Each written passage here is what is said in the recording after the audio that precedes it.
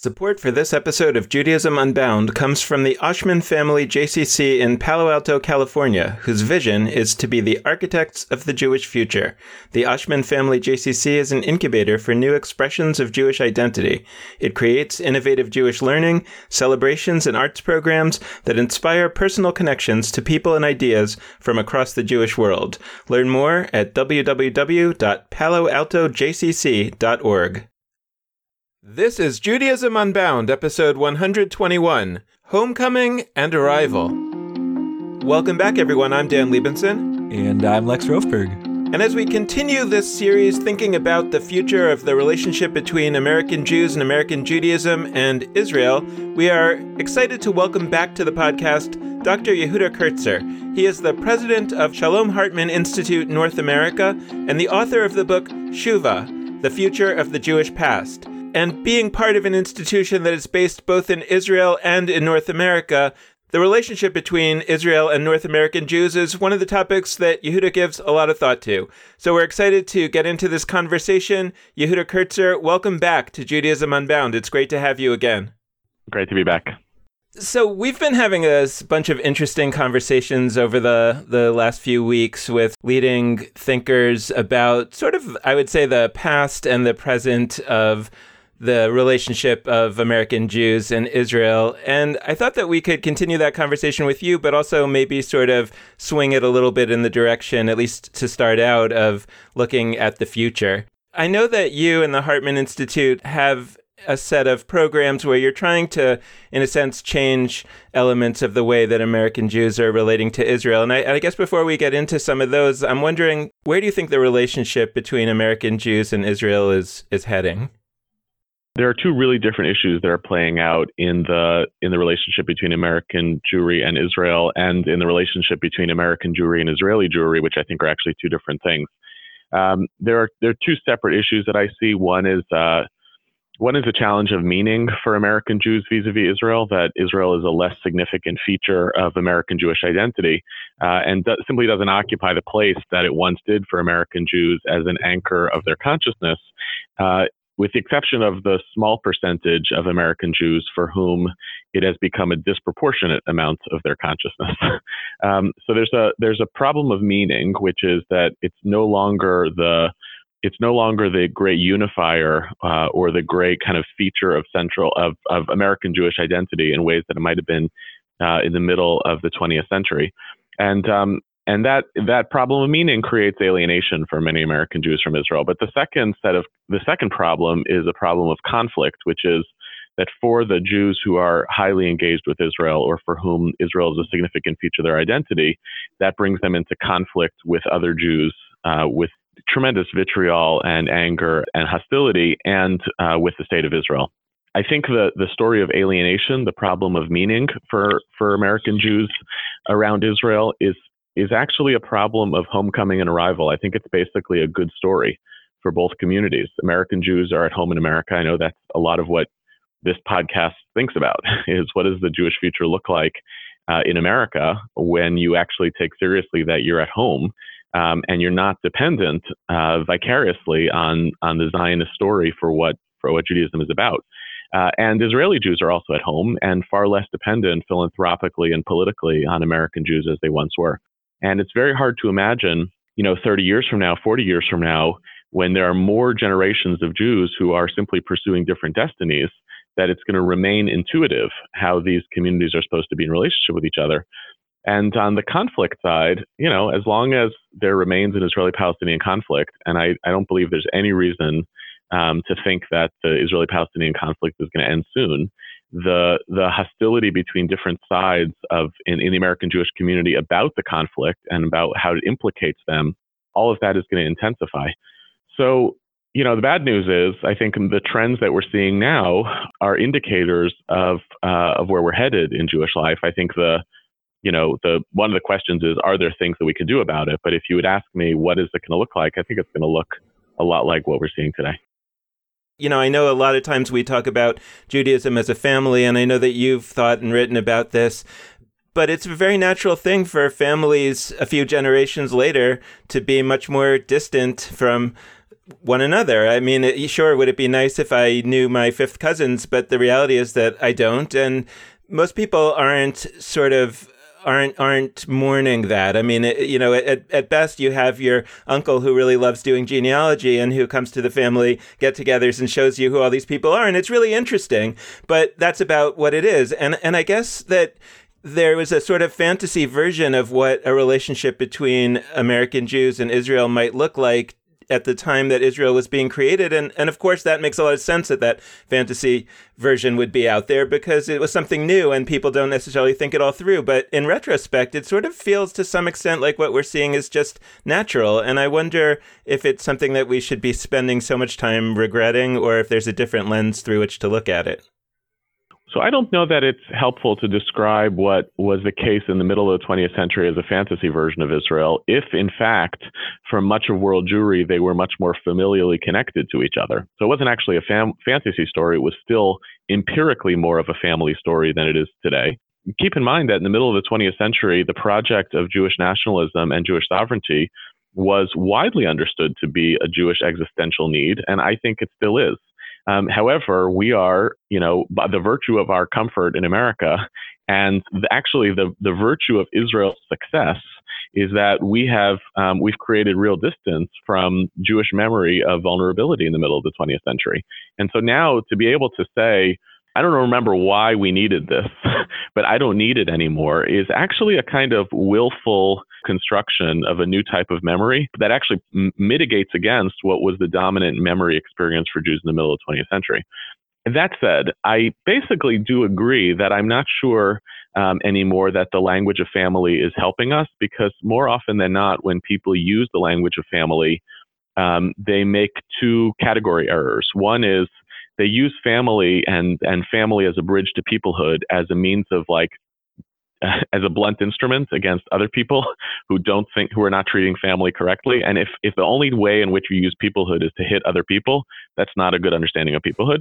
And the second flaw in the family thing is that oftentimes people who use that metaphor most forget that families are really complicated, that we all have families of birth and families of choice, that family is something that you leave and then construct your own family. And oftentimes there's a kind of hegemony of the family narrative, which is used to say, since this is your family, you have a very clear set of obligations. And what they're basically saying is it's not really family. It's like your obligation to your parent or your obligation to your child, which is a much more narrow construction of family. I'm not that interested in that. And I think for all the reasons that you said, it doesn't hold sway for the overwhelming majority of American Jews and Israeli Jews who are actually not family to one another. I love that you brought up the idea of how memory has shifted over the last, I guess, half century to a little bit more. And for those who didn't listen to your first appearance on the show, I mean, it was called History and Memory, and it was about major themes in your book, Shuva. And I guess I'd love to expand a little bit on that and dive into what you're getting at and what distinctions you draw between history and memory, because so much of how folks engage with whether we call it a conflict or whatever this situation with Israel and Palestine and Palestinians and Israelis is, there's constantly this question of different narratives, and there's constantly different understandings of what constitute like the facts on the ground. And so I guess I'd love to hear from you a little bit more about that. How are different groups of maybe American Jews, but maybe more broadly, how are different groups of people considering the history of the last 70 years of Israel and America and Palestinians, and how might they differ from other groups? So I think we could probably track this along two different trajectories. One is the history of the history, and the second is the history of the memory. The history of the history is really interesting because there are a handful of good histories of modern Israel, but much less than you would actually expect, given the amount of attention and focus that gets devoted to this place. So there's a disproportionate amount of writing about Israel-Palestine, but very little history, in part because I think this is hinted in your question, I think the perpetual problem of writing a history of the Israeli-Palestinian conflict is where do you start? And for the minute that one side says, I'm going to start in 1947, the other side says, okay, can you start 30 years earlier when you showed up before that happened? And then the minute that let's start with the Nakba. And I'm like, well, can we start with the pogrom in Hebron? So then you're basically back at Abraham and the cave of Machpelah. So there's a history writing problem, which is part of the issue at play here. It's not just multiple narratives, which is of course true. It's also a kind of unwillingness to set out the terms of what we're talking about when we talk about history. But the second side is like, how do we track memory? And here, this is, I think, the most interesting thing that's going on right now for American Jews around the conflict, which is, there was this prevailing ethos post-Holocaust that you're not allowed to draw interpretive, ethical, and moral lessons or religious lessons from the Holocaust. That was an idea that had tremendous currency and was never actually adhered to. And I think there are three dominant moral lessons that American Jews are insisting as the dominant moral lesson of the Holocaust. One, as it relates to the Israeli-Palestinian conflict, one is don't be a victim, which dictates a really significant feature of the American Jewish organizational landscape. That's what Peter Beinart wrote about in his book, the famous photo in Malcolm Hoenlein, I think's office, of the F-16s over Auschwitz. Israeli F-16s over Auschwitz, which is the message of this: had we had this kind of power, this wouldn't happen to us, and therefore it won't. There's a second moral lesson, which I think is rising in terms of its currency on the far left in the Jewish community, which is that the dominant lesson of the Holocaust is don't be a perpetrator. If you go to for instance, some of the press releases from Jewish Voice for Peace use this language around Yom HaShoah, Holocaust Memorial Day, use this language pretty clearly, that the main lesson of the Holocaust is don't be a perpetrator. And then the dominant American lesson, forget about Jewish, but the dominant American lesson of the Holocaust morally is don't be a bystander. And the U.S. Holocaust Museum in Washington is constructed to that moral message. Now, the more sophisticated reading, I think, is those are actually not in conflict with each other. One can believe at the same time that you can have multiple moral lessons, which are don't be a bystander, don't be a perpetrator, and don't be a victim. But in a climate in which memory is contested and in which there's some assumptions that one of these will actually translate into public policy, it turns each of these positions into cruder caricatures of themselves than they actually need to be. I want to take that into the world that you laid out in terms of the large majority of American Jews for whom the question really is basically, why should I care at all about Israel? How does it play a role in my life? How should a different country? I know that even to put it in these terms is offensive to a lot of folks who kind of were plugged into the whole emergence of Israel in the early years of its existence. How could you possibly ask the question of, why should I care about some country that's distant from us? And yet, I think it's critical to acknowledge that at a basic level, that is what a lot of people are asking.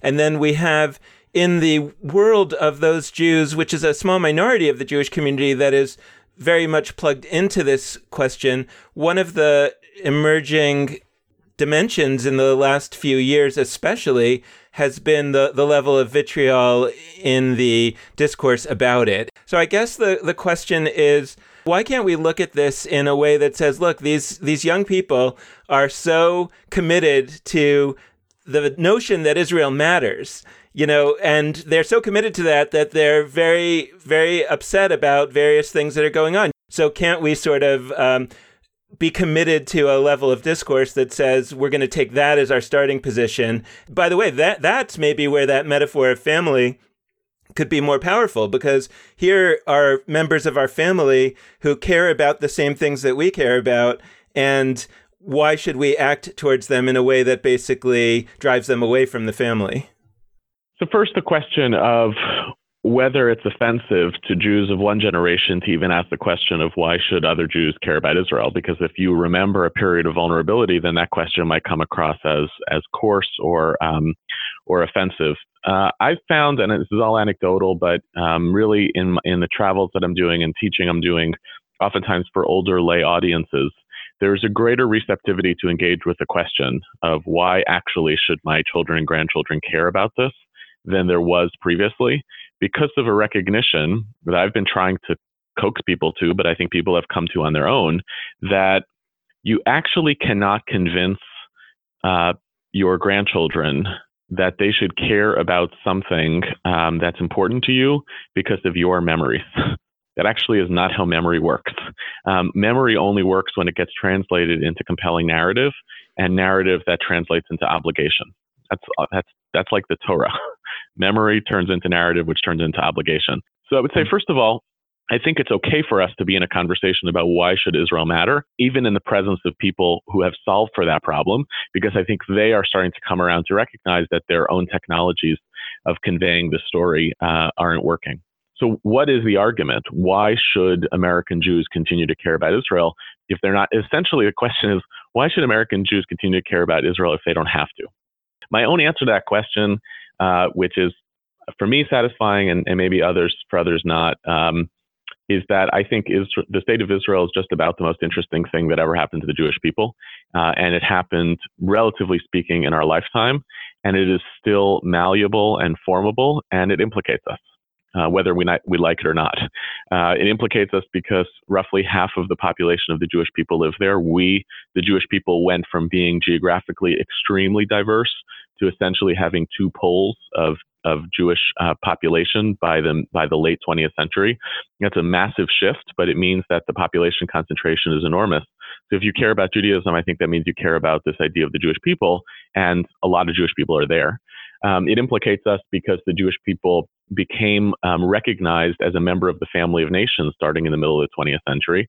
And therefore, what the state of Israel does implicate who the Jewish people are in the world, like it or not. So I don't believe that the prime minister of Israel speaks for the Jews like he sometimes wants to, but I also don't believe that he doesn't have an argument that he does. There's some claim of, if he is the elected official of a Jewish government, of a Jewish state, and that's recognized in the family of nations, we have to kind of take that seriously. And because, and I think this is the big one, the state of Israel is basically the juxtaposition of Jewish fantasy about what we have to bring to the world with the first major stage of opportunity to figure that out. What does it mean to be spending 2,000 years writing a legal tradition when it's not, most of it is not livable, but it's all written under the premise of the imaginative scenario. One day we're going to be in charge. And when we're in charge, is our stuff good? Is it going to work? For Hartman, that was Zionism. Zionism was the encounter between aspirations and reality. And therefore, the moral responsibility of Zionism was to figure out whether the content of Jewish tradition, the ideas of Jewish tradition, could actually stand up to our imagination of what we were about. You know, and the other piece that you mentioned, Dan, which is essentially, why does the establishment get so mad when young people are hyper involved with Israel, but with a politics that are opposing to theirs? Shouldn't it be good news that they are actually engaged with Israel? So I think there are a couple of things at play. First of all, I think when you scratch below the surface, I believe that the establishment is mostly a construct of the people who dislike it. And I think it serves mostly the establishment's critics to keep talking about the American Jewish establishment. So that's number one. What that means is that there's a lot of anxiety in that system. And anytime people probe that anxiety, including by probing the orthodoxy of what it means to be pro-Israel, you're going to get an anxious response. I think in certain sectors of the establishment, it's not just that they are sympathetic to the argument that you're making, but it's them. You know, there are rabbis at the AIPAC conference whose kids are outside at the If Not Now protest. That's already happening. And so you talk about like complexity of the family, that's already happening. But a group of people come around and say, we want to agitate against the community's orthodoxy. It's not surprising that you're going to get anxious responses. And even though you want to say, aren't we proud of these kids that they grew up and they care about Israel? That's not so easy. I've been flashing and thinking since a little while back ago in the conversation, I've been, pondering on the word interesting.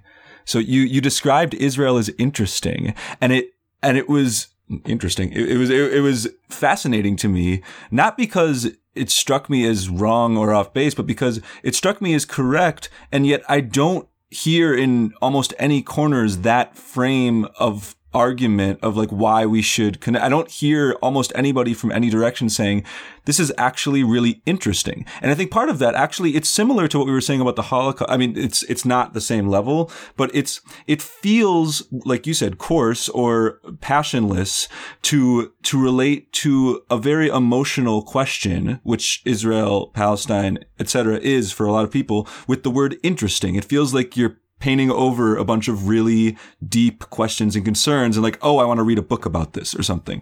But I think if a lot of us are honest with ourselves, a lot of what takes us to this situation, in addition to, if we're Jewish, our heritage and memory, etc., is the fact that it's interesting. And so like what that got me thinking about is what made me reach a place where like interesting is strange around Israel and Palestine. And what I think the answer is how I was educated around Israel. So this got me to the question of education, whether it's in secondary settings like Sunday schools or in some situations in day schools. And I guess I'd love to hear from you, like, what this is a shift of gears in a sense, but I think it relates to all of these questions so far about how people are learning about history and memory, etc. What are some of the bright spots and critiques you'd think about with how we educate around Israel? Because I think that plays directly into where the future's headed. Yeah, I suppose the word interesting is a little bit light. It's like I had a high school English teacher who took off points if you said things like special. It's like, no, that's not a useful adjective. And I understand, partly I use the word interesting because it's jarring to remind people that, like, if you care, like, okay, you say you don't want to connect to Israel for X, Y, and Z reason, but tell me something. Do you care about a conversation about Jews in power? Do you care about the question about, like, do you care about the intersection between Judaism and democratic values? Do you care about what Judaism has to say about human rights? Do you care about the idea of Jewishness in the public space? Do you care about Jewish multiculturalism and ethnic diversity and artistic production? If you care about all those things and you say you don't want to have anything to do with the state of Israel, you're basically saying I'm going to take the biggest data set where all of those questions are being negotiated and take them out of the story, and then you're actually not that interested in those things. That's why I'm using the language of interesting. Look, I think that there are unquestionably strides that have been made in Jewish education. There are a whole bunch of players in this field who have said, who have introduced the language of complexity. Sometimes it's even complexity is a double-edged sword. Complexity, as my colleague Josh Layden has written about, is not enough. Complexity has to be bridged to responsibility. Sometimes when people teach complexity, what they're actually teaching people that it's too complicated for them to do anything about it, and therefore they have to return back to a place of loyalty or abdication. And that's the problem with complexity on its own sake. It has to be more than that. It has to bridge to, okay, this is complicated. What's your role in fixing it, or what's your role in seeing difference? My basic critique of the world of Israel education, and as I said, I think it is getting better. I use a template that my colleague Ray Ringel introduced me to, of like what is effective public speaking is defined by what's the affective, the behavioral, and the cognitive. The affective is the emotional response that you elicit in your listeners, the behavioral, what you get them to do, and the cognitive, what you get them to understand. And my basic critique of Israel education is that it's focused heavily on the affective and the behavioral. It's driven by those agendas. We want to elicit a particular emotional response, positive or critical, or we're trying to get people to do something, advocate, lobby, give money, go to Israel, do a whole bunch of behaviors. And that there's enormously little, like it's almost vacant in the place of the cognitive, where think about what cognitive Israel education would look like that was actually divorced from the affective and the behavioral. What would it mean to study Israel without being driven by the desire for a particular emotional response, or to study Israel where the goal wasn't to then do something with what you studied. Now, it doesn't mean that in a complex educational system, you can't ultimately reconnect these dots. But it does mean when you do cognitive-based Israel education, it's going to have to set up its own goals and benchmarks that are about learning, and that are not using other goals that this becomes instrumental towards. You can't even talk about what Israel is succeeding or failing at until you have an understanding of what it is and what it's seeking to do. Its own measurements of what does success and failure look like as a Jewish and democratic state, and that's the arena that I think we collectively could be a lot better at. What I'd love to ask related to that is that in not just in educational spheres, but in all sorts of Jewish spheres, there's a frame of quote, loving Israel. And I want to bring that up not as something that's bad, not as something that's good, but as something that exists, that the primary goal of Israel, I don't know the right word, stuff, I mean, the education, the advocacy, etc., all of it is to create an emotional feeling of love for Israel. And that love, I think, in many settings, isn't entirely independent from knowledge of Israel, but honestly, like, it's not clear to me that if somebody reaches a place of love, but not a place of basic literacy around Israel, that would be sort of a failure. And as I talk with folks, like each of you, where I look at the screen and there's big old cabinets of books in the background, and I go to most Jewish homes and there's books everywhere I look, the idea that we wouldn't, the idea that we would in any realm of learning seek just primarily or exclusively to create an emotion and not this deep wrestling with facts and with history and with memory, etc. It's jarring to me. And so I guess I just love to hear about this idea of loving Israel and what you think about how we should or shouldn't be engaging with that as sort of a Jewish value. It's a great question. I'm tempted to pull out Book of Deuteronomy and study together the biblical commandment to love God with all of your heart and all of your might and all of your soul. And then later on in the same paragraph, one of the expressions that you do in order to do that, either to get to that place or to demonstrate your love, is Vishinantam Levanecha, you teach it to your children. In other words, that study is actually an activity that propagates love. So in your own framing, what's the relationship between what we know about something and what we learn about something and we love it, is actually, that runs pretty deep in our tradition. So I have a little bit of resentment around the love conversation too, because for the same reason as of my resentment around the language of family, it becomes a blunt instrument. You obviously don't love Israel enough. I remember speaking to an Israeli intellectual a few years ago and asked him, why did he think it was okay for him to criticize Israel, but not for the people who he was criticizing for not criticizing Israel correctly? And he said, well, because I love Israel. And I found that to be basically like a rabbit hole. What are you going to interrogate? What's in people's hearts? That's not a rule for discourse.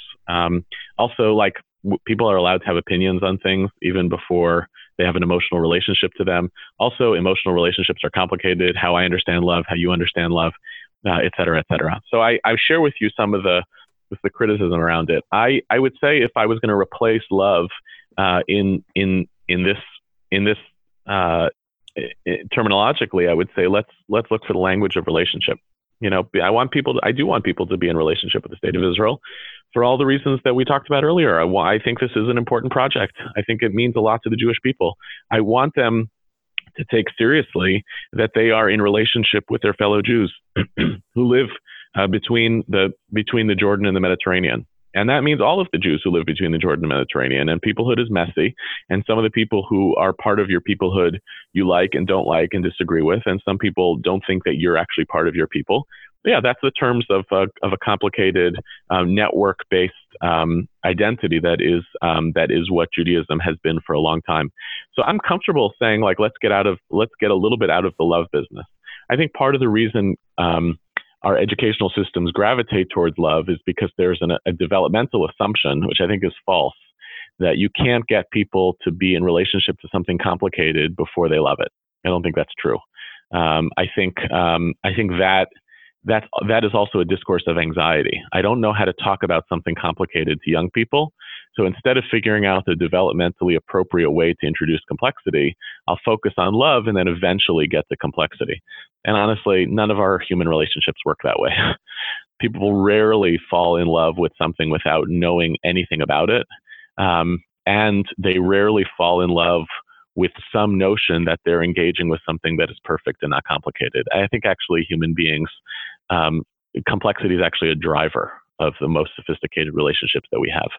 So if we could just take out love and talk about relationship, I think we would get a lot more to what you're talking about, and we could be more comfortable communally doing what you said, which is read and study and talk about Israel because we care about it and it means a lot to us, and our relationship status with it is complicated.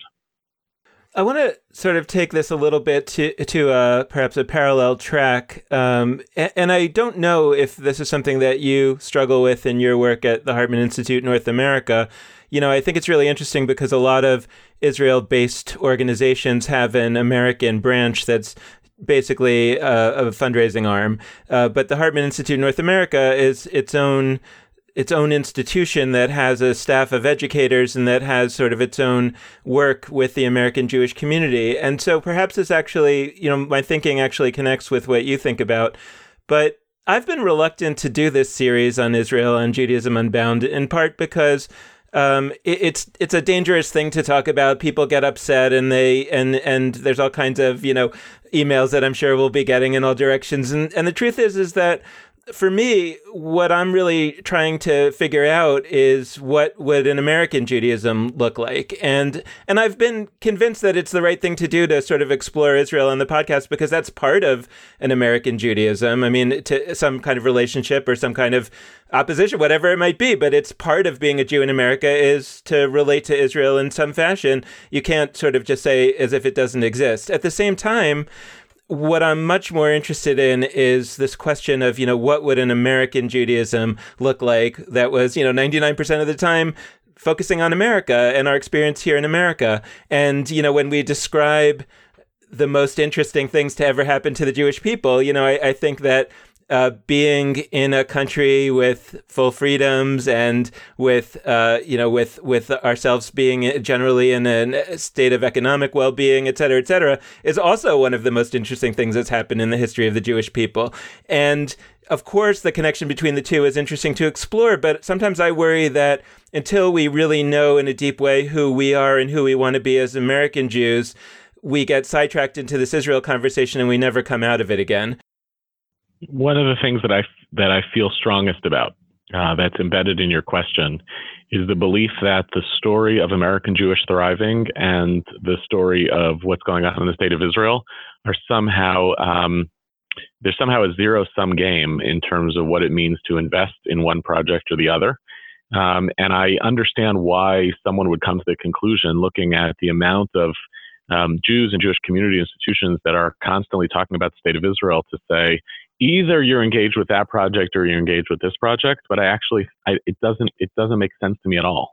The book that I'll probably never write, but I will spend much of the next 10 years still writing, is exactly on this question of, could you construct a vision for American Judaism that pushes past the currently two existent options that American Jewish theorists talk about, which is either an American Judaism that is totally enthralled with and driven by Zionism and the state of Israel, or an American Judaism that needs to reject Zionism and the central pole, and to animate a vision of America as the New Jerusalem. Karen Aviv and David Schneer wrote a great book a number of years back on diasporas, and this was their argument. And it actually, I used the book, I taught it when I was teaching at Brandeis. I think there's great stuff in it, and I was frustrated by this, that there was a kind of inevitability in their argument that in order to shift the center of gravity for the Jewish people from Israel, it had to be moved to America. Then you say, when I think about myself as an American Jew, I think that somehow I'm involved in a homecoming and arrival project that's about me as divorced from the state of Israel. So let me stop talking about Israel, forgetting that one of the key data points of why you are who you are as an American Jew is because of the story of the state of Israel. And I also then feel like, well, doesn't it also harm us to say, I have all of these resources and assets that the American Jewish community has compiled over the past 50 years, the assets of affluence and influence and power and privilege. And I, meantime, have a number of experiments that the American Jewish community has been doing on the integration between Jewish values and democratic values in the public square in America, which paradoxically or ironically is exactly what the state of Israel desperately needs right now, which is more human rights Torah and more democracy Torah and more more of what we've acquired in the American Jewish community about what it means to be in relationship to the other. And by the way, there's all sorts of things that the state of Israel has been experimenting with and creating, which we in American Judaism are starved for, including diverse, ethnic, multicultural cultural production. Like, the cultural production in America is interesting by Jews, but cultural production in Israel is like off the charts. And not to mention like what it means to actually run a society. You want to talk about Jewish politics? What state of Israel, it's not great what's going on, but it's a great laboratory for Jewish politics. So I guess you can sense that I get worked up on this, Dan. I really would hate the idea that like, oh, there's so much Israel, let's focus on the American Jewish project, instead of acknowledging that we have the gift of living at a moment when these projects are taking place simultaneously, and there's more to be gained by weaving them together than there is by constructing them as totally autonomous. But I do think there is a sense of a zero-sum dimension to it in terms of the bandwidth that people have in their lives, most people.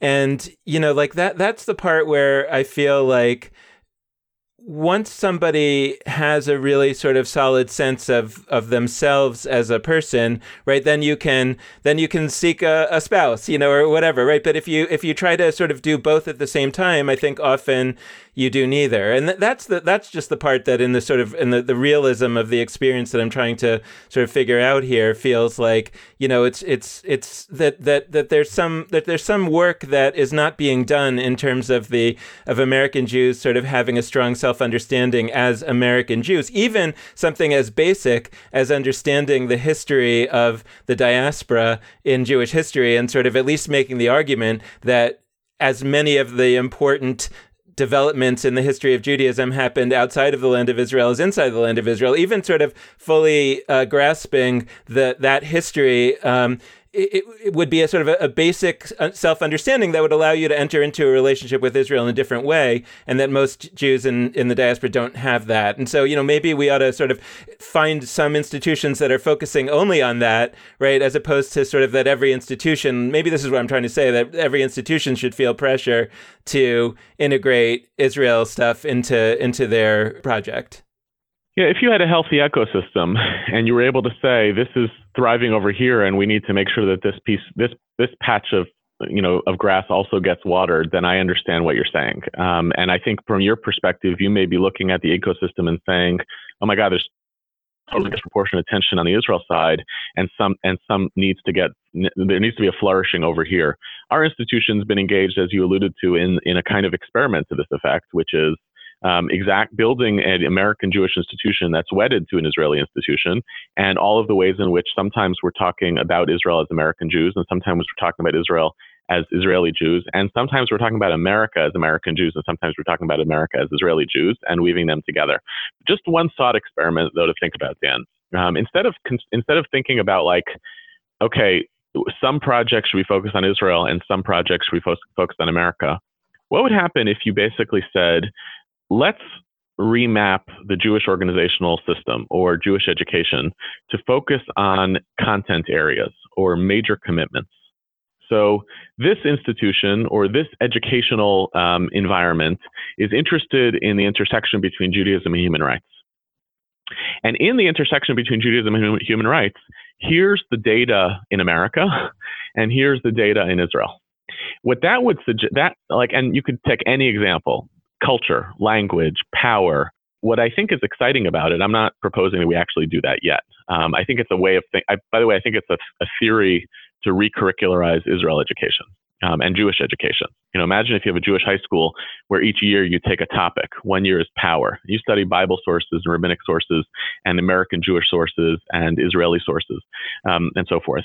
There's an educational theory behind it.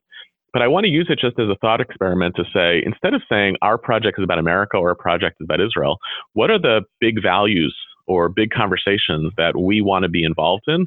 And where is there data in America and where is there data in Israel that's fueling it? To me, that feels like a huge pathway towards bridging this divide.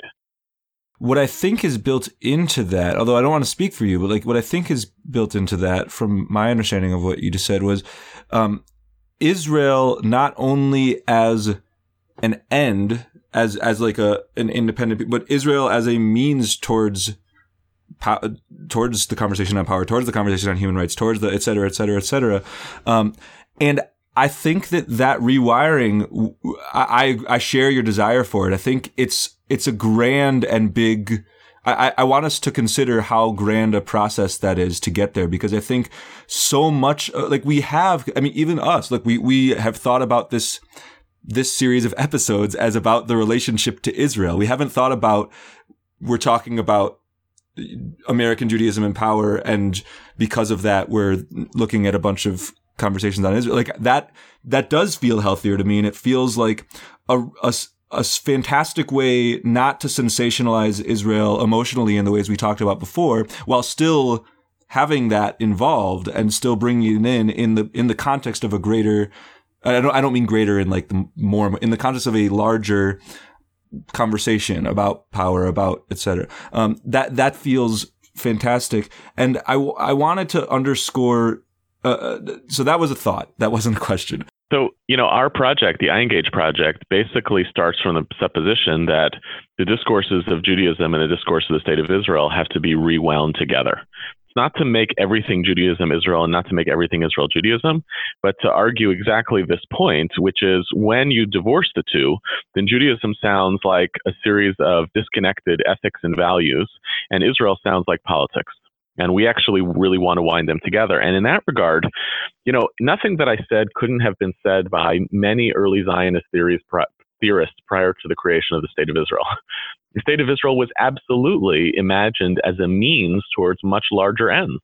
The level of imagination by Zionist theorists went down post the creation of the State of Israel because the bulk of the energy of Zionism moved from a project of imagination to a project of loyalty.